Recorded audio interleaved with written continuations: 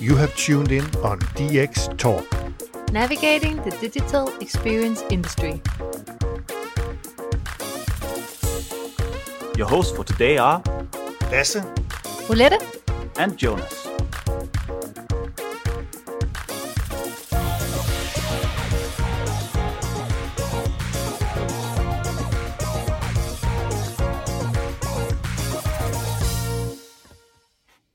Welcome to DXTalk, Navigating the Digital Experience Industry. Today we have the pleasure of having you as our guest, Thomas. I had the pleasure of meeting you a year ago, where you pretty much blew my mind on your perspective on the digital experience industry. And since then, I've been following you on LinkedIn and in other places, where you've been one of my inspirations in relation to getting perspectives on a lot of things in the industry. So really happy to have you on today. Thanks for that. Thank you very much for having me. I'm looking forward to this talk. It's definitely a pleasure, Thomas. Could you perhaps, for the listeners out there, give us a little bit of background to you and your experience with the industry? Sure. So I have a technical background. So I was originally a developer. I've done web development from sort of the late 90s. Done a lot of strange things in my career, but I started off as a developer, then sort of became a technical project manager. Went off and did education and training in the developing world, building wireless networks and things like that, and came back to the digital experience world as such on the agency side. Worked with the classic large Scandinavian content management systems, including Sitecore, Episerver, Umbraco, and then took a little stint on the client side. I became the director of e-commerce at Bang & Olufsen, built a sort of composable headless e-commerce engine there, then did something similar for a very brief period at Hillinganas, the Swedish bed manufacturer, before returning to the agency side, where I'm currently CTO at NoA Ignite Denmark. And I also, so professionally for the last 8-10 years, have worked mostly on the e-commerce side of things, and a lot for the last 5 years on sort of composable architectures. Fantastic. Thomas, from my perspective, it would also be great if you could perhaps give a little bit of context on NoA Ignite, give us a little bit of insights into your current employer.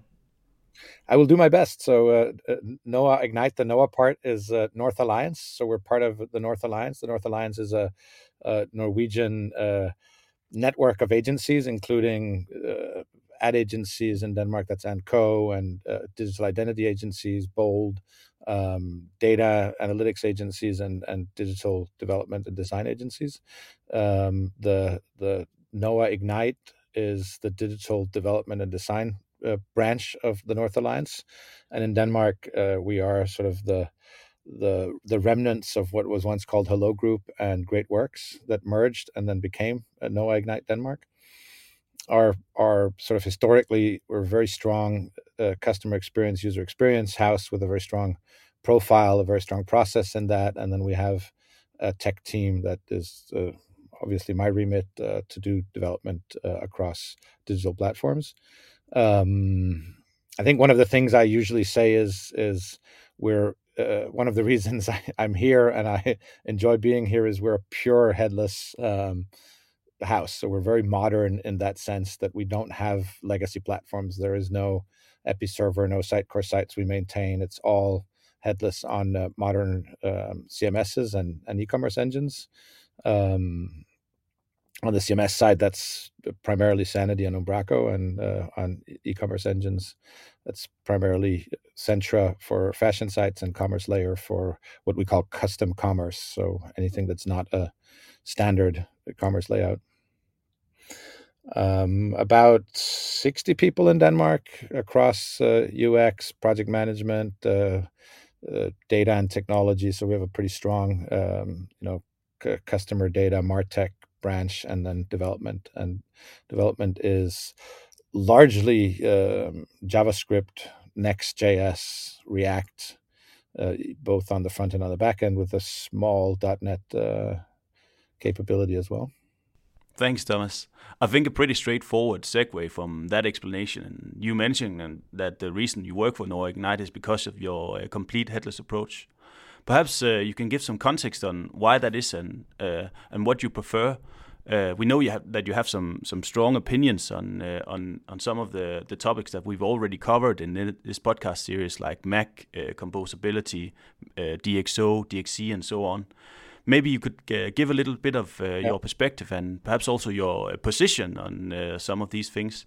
Because if I were to teach you a little bit, I would call you a bit of a purist. Yeah, I mean, I'll take that.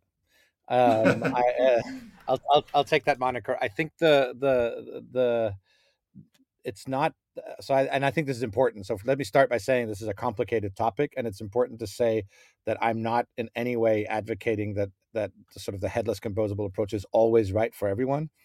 I'm advocating that it's a strong candidate for a certain type of development project, and that I think having sort of a purist approach to that is good for our clients. So when we go into a project and we decide that this is the right way to go, this is, it's good to have partners who have a strong focus on that way of building things. There's a couple of points on why sort of this direction. I mean, one is, we came out of a world, and I've built my share of, as I said, Episerver and Sitecore sites, where it was sort of acknowledged that every 5 years we would replatform. So either there was a major version upgrade that required essentially rewriting a lot of the code, or we would simply switch platform because the platform we'd chosen was no longer sort of living up to the requirements of the business. That obviously is sort of a expensive way of building sites, but more importantly, it sort of forces a period of non-innovation. So while you're replatforming your system, it's very hard to build new features. You're typically doing a one-to-one move that can take anything from 6 months to 18 months, in which period it's very hard to innovate.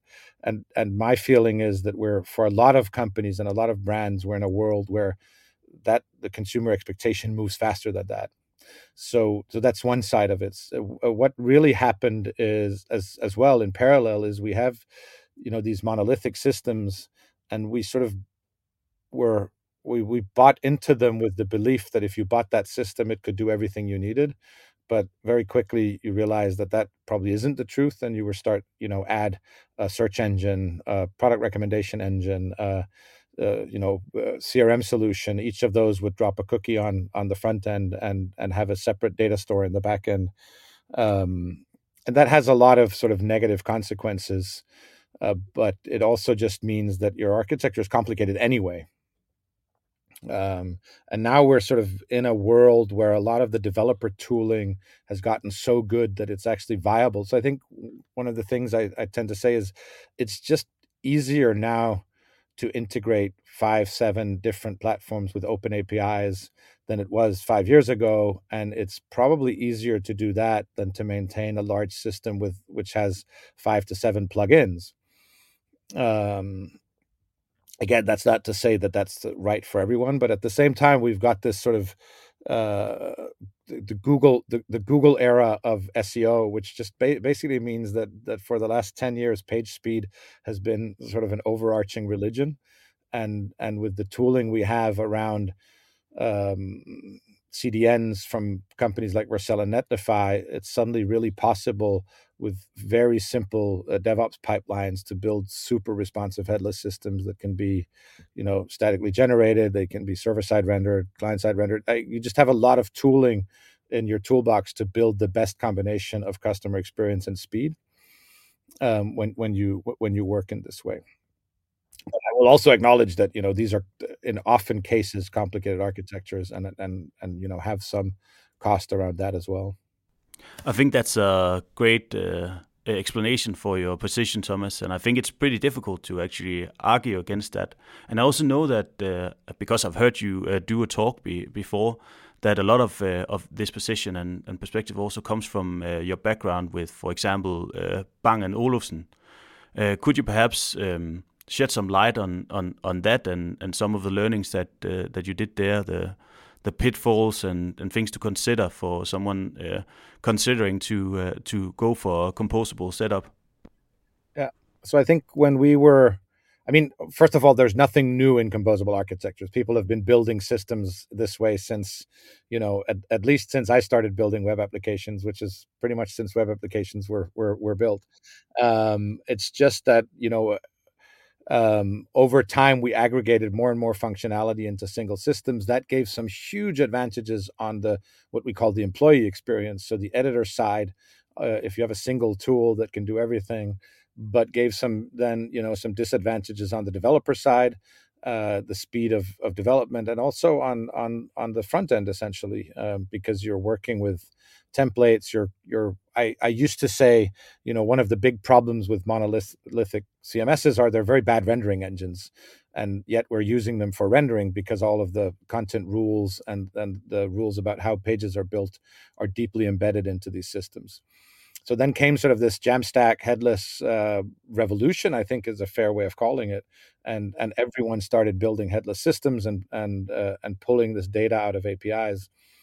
The natural consequence of that being, if you do that, then the argument for having everything in a single box is less. If the CMS doesn't control the layout, but the layout is rendered separately from a headless setup, then part of that advantage of having everything in the control of the editors goes away anyway. And now it's realistic to start building with smaller backend components. The challenge, of course, being that you have to get that data into the front end from all these different systems you're using in the backend. And I think in the early sort of days when we built the Bang & Olufsen site in 2018, for example, the tooling just wasn't very mature. You didn't have the Netlify or Cell, that those powerful systems were in their early beginnings. They were not sort of at enterprise level typically. So we ended up building quite complicated systems with 3 or 4 backend systems, and then the front end would be the one deciding what data comes from what API. At which point you start getting a very complicated front-end application. So you're sort of moving your complexity into the front-end application and becoming more and more dependent on front-end developers. And really also breaking the editor experience to a certain degree. So the price of that extreme speed was very complicated caching, very complicated API management layers, and that breaks the editor experience to some degree. It becomes complicated. We're talking about going into an e-commerce engine, tagging specific products with specific tags, then hopefully tagging your content blocks in your CMS with the same tags across the language models and across the markets, and then hoping that it comes out right on the front end. So I think that was the situation for a while with these systems. I think there's a lot of new players in the market. We're in a place now where there are many sort of companies experimenting with different data models that are solving, trying to sort of find a good compromise that ensures that both the developer experience is top notch, which is necessary for us to innovate fast. The editor experience is top notch, which is necessary for us to guarantee the customer experience. And sort of the customer experience, obviously the front end is still super fast and engaging. So do you think, Thomas, that we are at a point now where the technology is available where it's possible to cater for both? Definitely. I think we're in a place where given I think that the difficult part is that the right solution. So we're in a place where we can cater for both for any sort of set of requirements, but it's not one standard solution for any set of requirements. So there's a sort of heavy onus on the company building it to find out what's the right balance for them, what's the right level of freedom for their editors, what's the right level of sort of developer freedom, matched up with a lot of other things, in terms of governance and compliance and, the brand expression you want. How strict do you want that brand expression to be maintained? Because the realities, the trade-offs we're trying to hit are not going away. I mean, every system design, every system architecture is essentially a huge list of trade-offs. You're sort of saying, if I want to give my editors absolute freedom of expression, then that comes at a risk of breaking the brand experience, because the editors have the ability to sort of put out essentially bad content, bad visuals. If I want to give no freedom, then I have full control of the brand. It's locked down, but there's no innovation. So I think it's important to remember that these trade-offs are not static, and they're not the same for every company. So if you're sort of a pharma company with heavy compliance, you might have different needs than if you're sort of a small brand startup that wants to experiment its way into trying fun stuff. So, but that said, I think for every scenario, there's a possible optimal trade-off set that you can build, and the tooling is flexible enough that you can often get there. And Thomas, you've been heavily involved in e-commerce projects as well. So where do you see e-commerce move in terms of composable setup? So what we're seeing, interestingly enough, is in the e-commerce space is interesting when we talk composable. Composable can be used as an architecture in non-e-commerce setups, but it has additional value where you have multiple content sources. So it doesn't have to be a commerce setup. It could be a company that has different teams maintaining critical content in different systems, and you want to bring that all to a single front end. It's just that in commerce, that almost always is the case, because you have product data, you have customer data, you have sort of classical content from a marketing perspective, and you need to combine those on a front end. So that sort of sphere is easy to use as an example. I think what we're seeing, for example, now is we're seeing companies like Commerce Layer out of Italy have a commerce approach that is absolutely content free. So they basically say they don't deal with content. They deal with orders and transactions and SKUs, and your content needs to be built somewhere else. So that could be, in a CMS, down to the level of them suggesting that you model product data directly in your CMS. So you consider product information as marketing information or as content. And that's one set of trade-offs, where you're basically saying every piece of data that we're showing in our front end belongs in the CMS. That's and that's an interesting approach, and that's fairly new. We're seeing the first implementations of that. Then in other on the other side, you see composable setups where all your product is controlled in your e-commerce, and you're just enhancing your content framework with the CMS.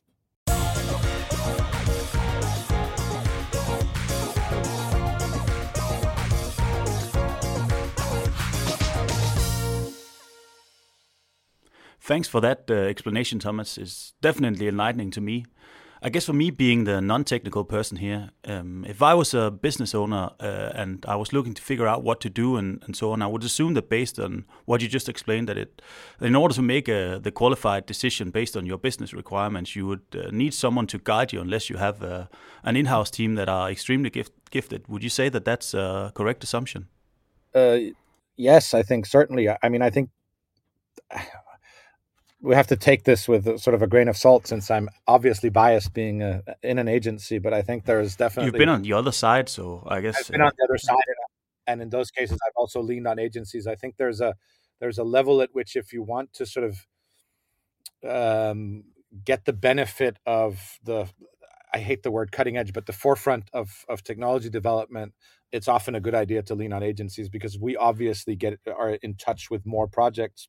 We see more different ways of solving the same problem. We go through multiple iterations. And so I think there's a lot of experience that can be used there. I think one of the real challenges of composable architectures is that there's no sort of single reference architecture. You can't, like, the advantage of the old days when you had a system, and which is still the case if you do something like Salesforce Commerce Cloud or even Shopify, you sort of have a reference architecture. You just do it the way that everyone else does it. And the downside, of course, being if you do it the way everyone else does it, you get what everyone else has. And if you're a company trying to innovate and differentiate on the front end or on specific processes, then that's probably not good enough. Just getting what everyone else has. So yes, I think leaning on people who've done this multiple times, going out and talking to companies that have tried this and getting their experiences as well, So it doesn't necessarily have to be an agency, but sort of getting a broad set of experiences matters a lot. And then I think there's a critical thing here that you have to.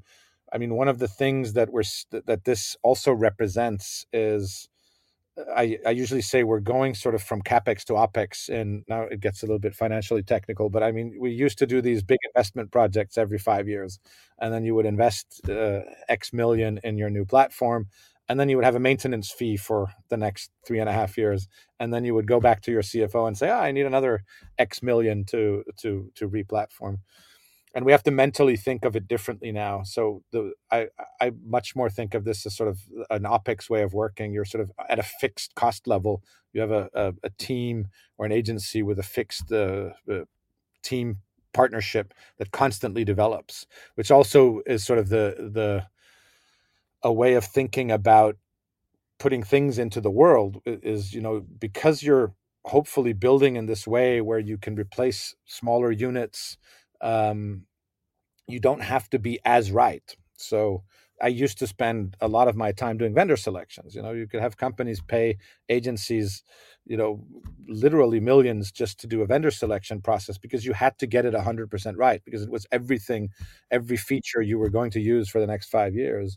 And in this world, if you think it correctly, you can go about it differently, and you can build it gradually, and you can maintain it gradually, which also means if you're not 100% accurate on your editor experience, you can also change that. So it's not just the customer experience. You can think of editor experience in the same way as you think of customer experience, and develop it over time in sort of a more operational investment form. We're seeing clients now. So, I mean, one example is we're seeing clients on e-commerce, for example, that have a composable architecture, and the first analysis was, okay, when we do a product list page, let's have the content management system do the sort of a text module in the top and some images in the top, and then we list all the products that comes from the e-commerce engine.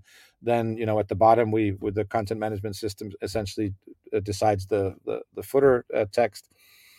And then, over time, they're like, well, it would be interesting if every fifth product block could be a piece of content instead. Say, a user-generated content block with Instagram photos, or some campaign, some merchandising content.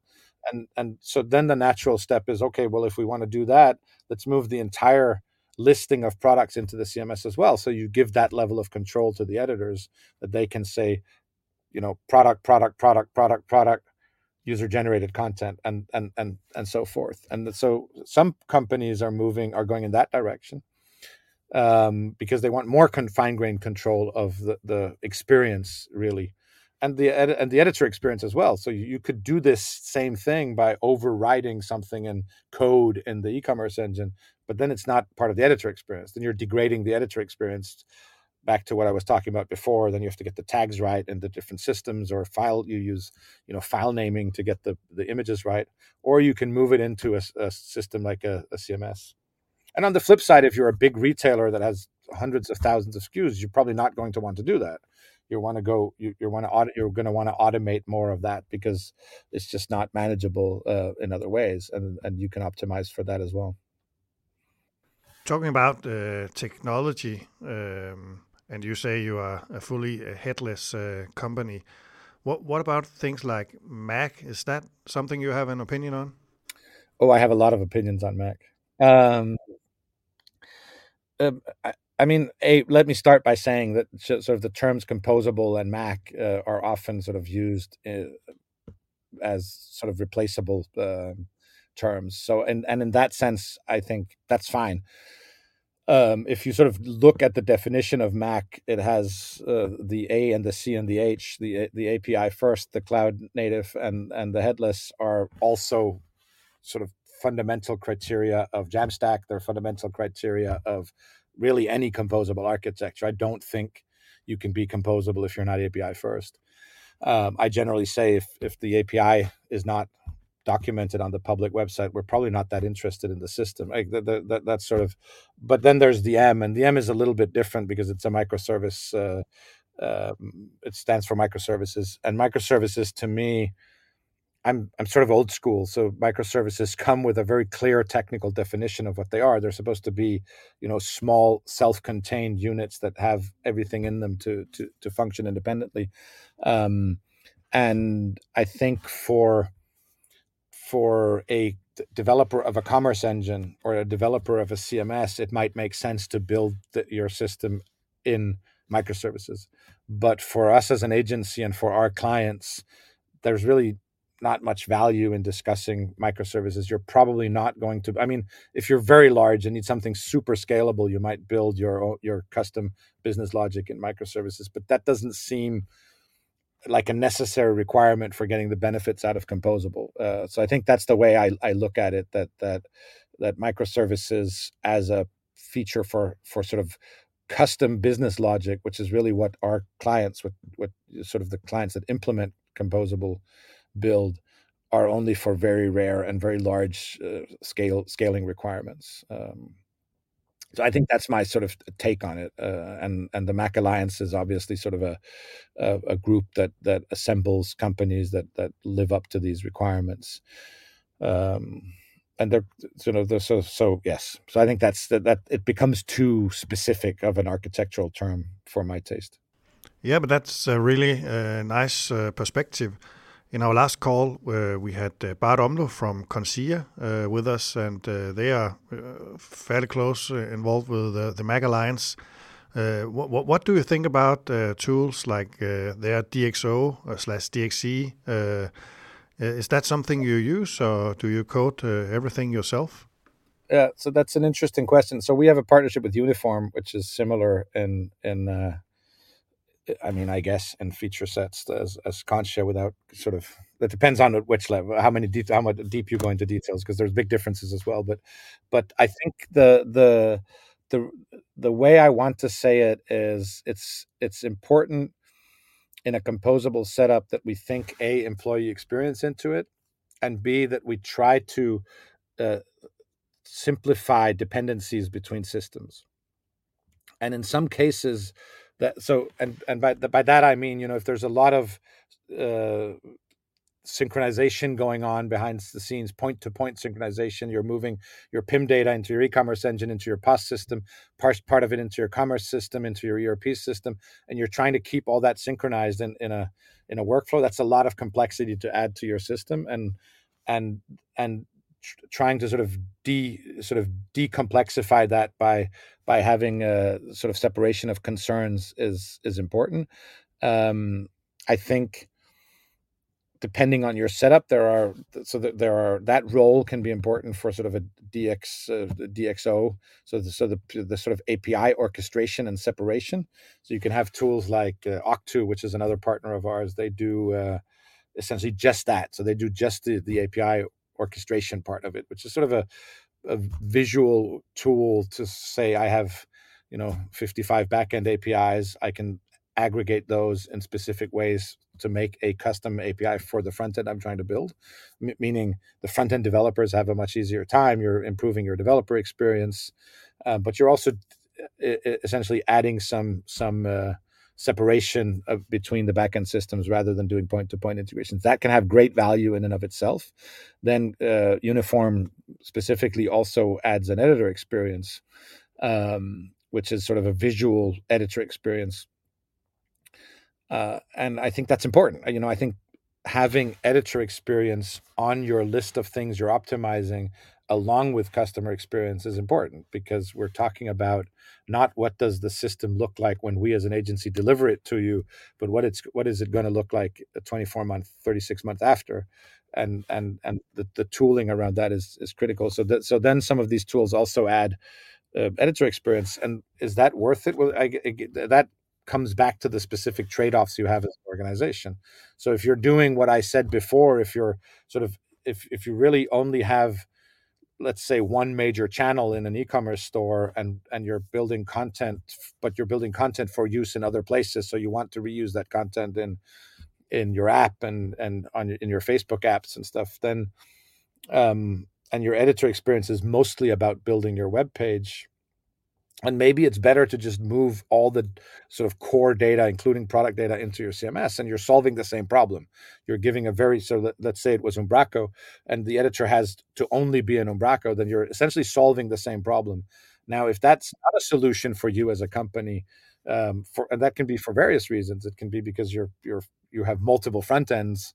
You have commerce in your app, and you have commerce in whatever, the Google Speaker or voice interfaces, or in different channels. Then the complexity might get so big that that's not a solution either. And then you're looking at it and lifting your editor experience in with tooling that can bring in data from multiple sources can be super valuable.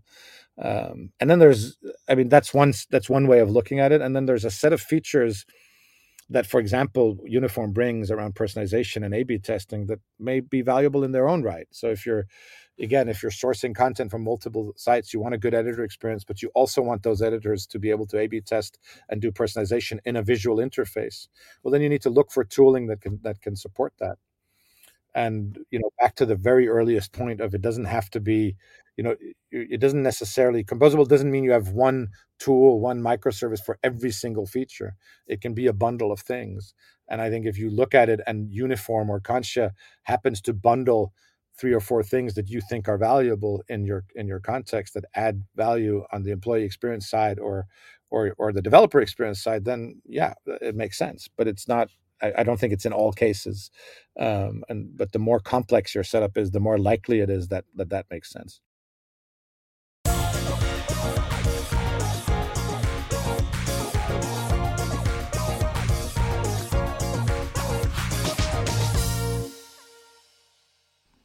I think you pretty much established, Thomas, why a composable setup makes sense in a lot of cases. I'm going to give you 5-10 seconds to think about this question. But if you were to boil down what you just explained on to a dummy level, and I'm the dummy here just for the record.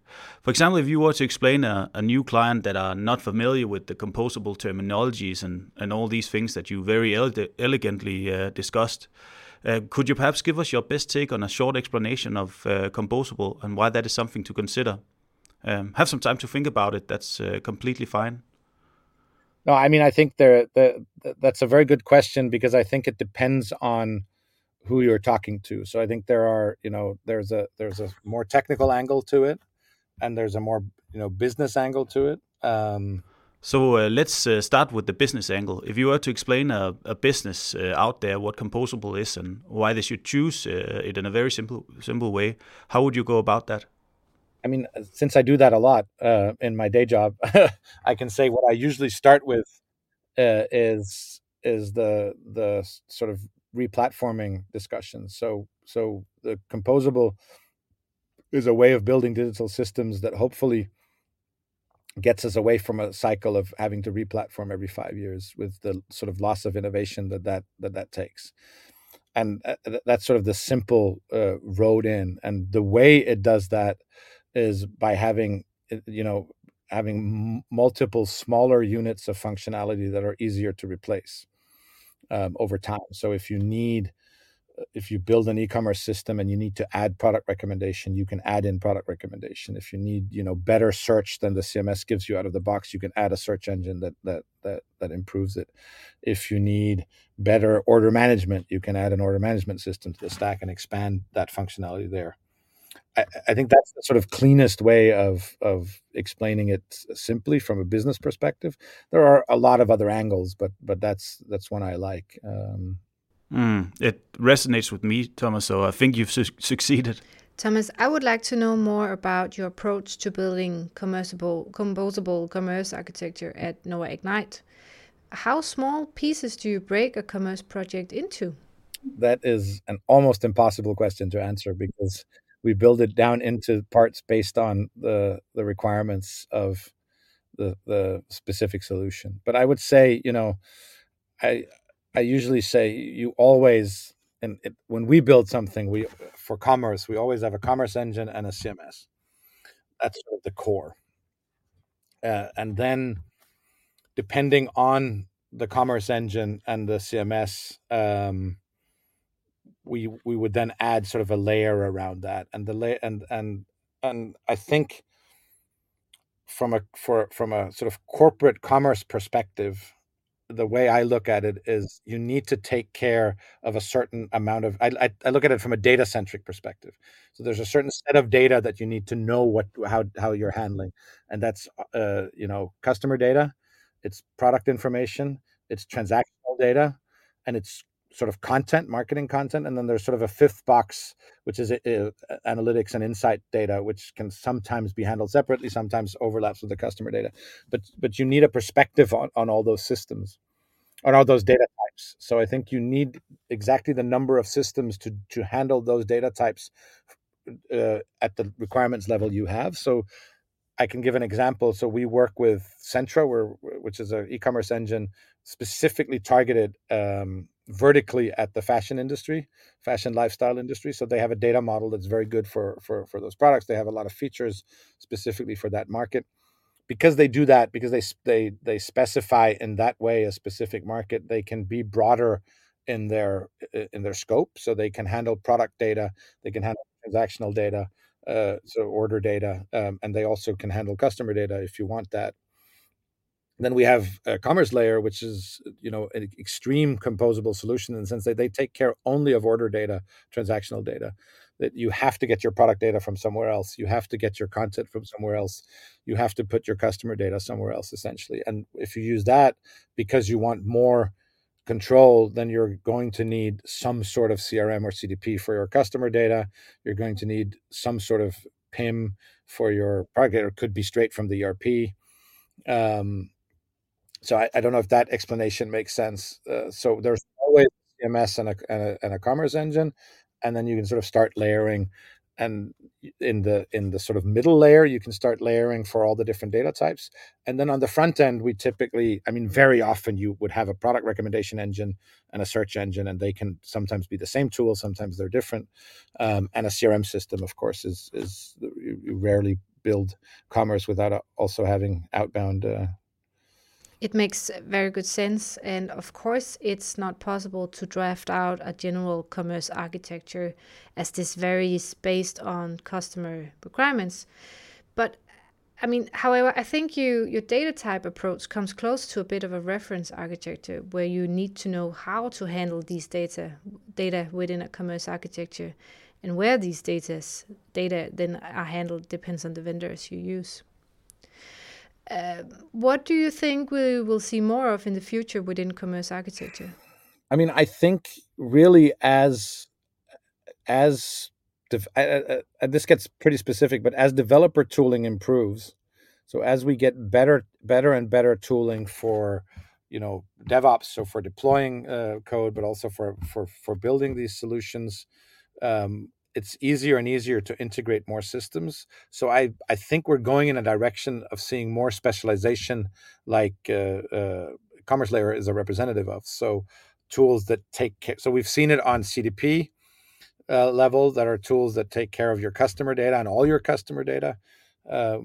We've seen it less on product data and transactional data, but I think we're going to see that as well. So let's say moving away from the paradigm where you have your product data that starts in your ERP system, it needs to go to your e-commerce system and your POS system, and then you put in a PIM, essentially because your ERP system is not flexible enough, and now you're sort of stacking on top of each other's systems just to handle product data. I think this sort of type of specialization of tools that are flexible enough to really feed the front end directly, but also have enough governance to be the central database of product in a company, that is something I think we're going to see more of. I think Commerce Layer is a good place to start if you want to look at what that looks like, because they if you call me purists, I think they are even further purist in the sense that they've just said we're going to be the best at handling order data, transaction data, and we're not going to start building features to handle product data and customer data and all these other things that are typically in an e-commerce engine. I have a question here in that regard, Thomas, and sorry for interrupting here. Do you think, and this is a little bit to cater for those listening in that might not be as experienced as you within the industry, do you think that that specialization will make it easier for you or more difficult for someone out there trying to figure out what stack they should compose? And sorry for interrupting you again, Thomas, because one of the things that we've discussed internally and a lot is how difficult it sometimes is to figure out what the right thing is, and also what does the different things mean, both from a technical and a business perspective, which you touch upon very elegantly in my opinion. But as someone trying to navigate the digital experience industry, what is your take on that? Mm-hmm. I think for right now, it's obviously adds complexity that you have some tools that handle a broad set of data types and some tools that choose to specialize. The truth is, if you look at the more specialized systems, they become closer to sort of a set reference architecture, because you have to use them in this way. So in some senses, you're sort of putting down a very clear architectural ruling, which is if you choose to go to that direction, all your transactional data should go into that system, and that system needs to be flexible enough to handle that. And the same goes for customer data, and the same goes for content, as we discussed earlier. So I think having that purity of architecture is ultimately going to make it easier. I think what we're seeing right now probably is that those fairly narrow systems are less mature because they're newer, and that means right now you could argue that it can be more complicated because it's a little bit harder to put that puzzle together correctly.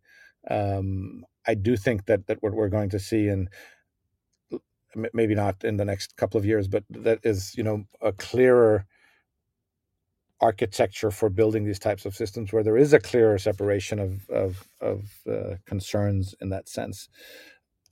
I mean, this gets a little bit detailed, but you have something like Commerce Tools, which is probably the biggest sort of composable commerce engine, and they've done a great job of separating their APIs, so you can use them in this way.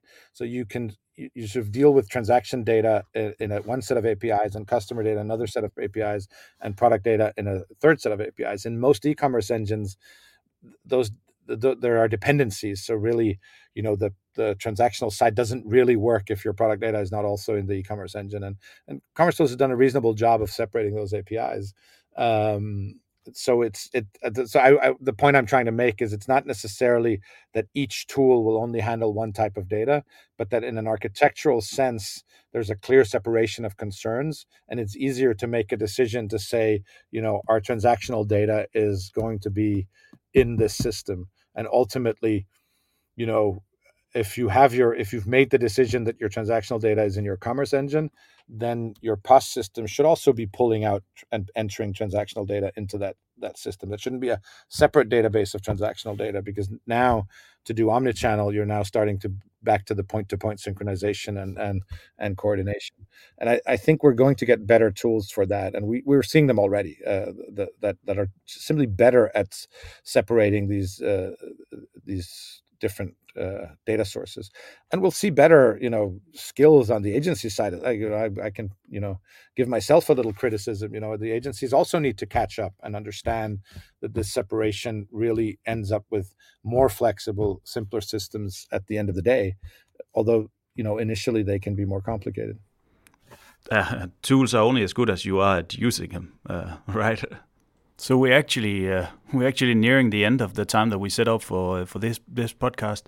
Do you have any more questions for Thomas, Lasse, and Bolette? I think it was really nice talking to you. Some really insightful thoughts on digital experience. So I'm just happy. So I only have one question, Thomas, but I'll also let you have the chance to ask us a question if you have any. Well, I mean, I'd love to hear what Umbraco thinks of all this and where you think you're going in this respect as well. Yeah, we do quite a lot on this area, and as you already work with Umbraco, you know that we've done quite a lot on the headless part. So I think we really align rather good with you, and I foresee us doing way more on this track in the future. Yeah, and from a commerce perspective, we are also very looking into the headless. We just released an Umbraco Commerce storefront API, and very excited on how people will take this and use it in their headless commerce projects. And besides that, we are looking into improve how we can make Umbraco Commerce deliver some good conditions for the different approaches on product and content. Umbraco Commerce out of the box treats product as content, so we also need to figure out how we can improve this supporting separation of concerns and different data types, just as you articulated so fine in this talk. Very cool. Thanks. Yeah, so the last question I have for you, Thomas, is sort of the roundup of this, and I think you put forward some brilliant points, and and I know I've already sort of asked you this question, but if you were to give your 5 cents for someone trying to navigate the industry, what would your recommendation be for them? It could be simple, or you also free to elaborate. Wow.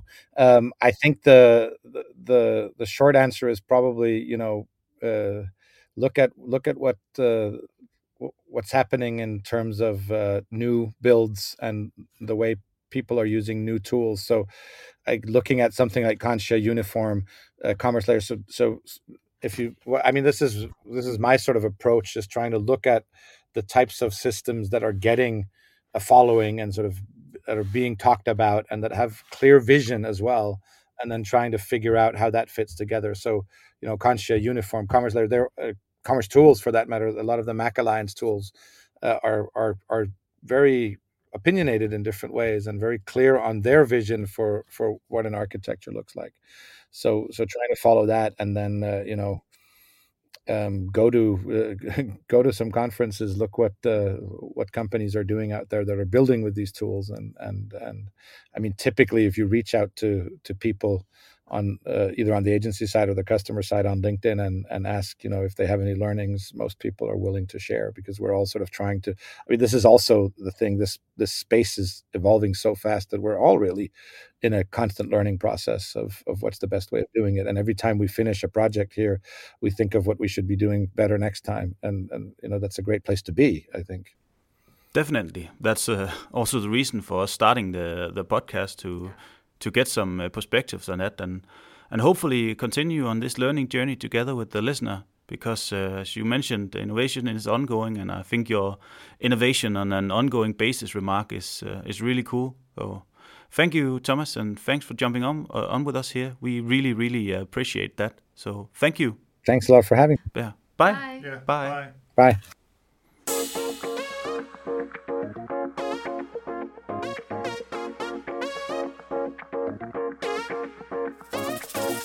Thanks for listening in to DXTalk, Navigating the Digital Experience Industry.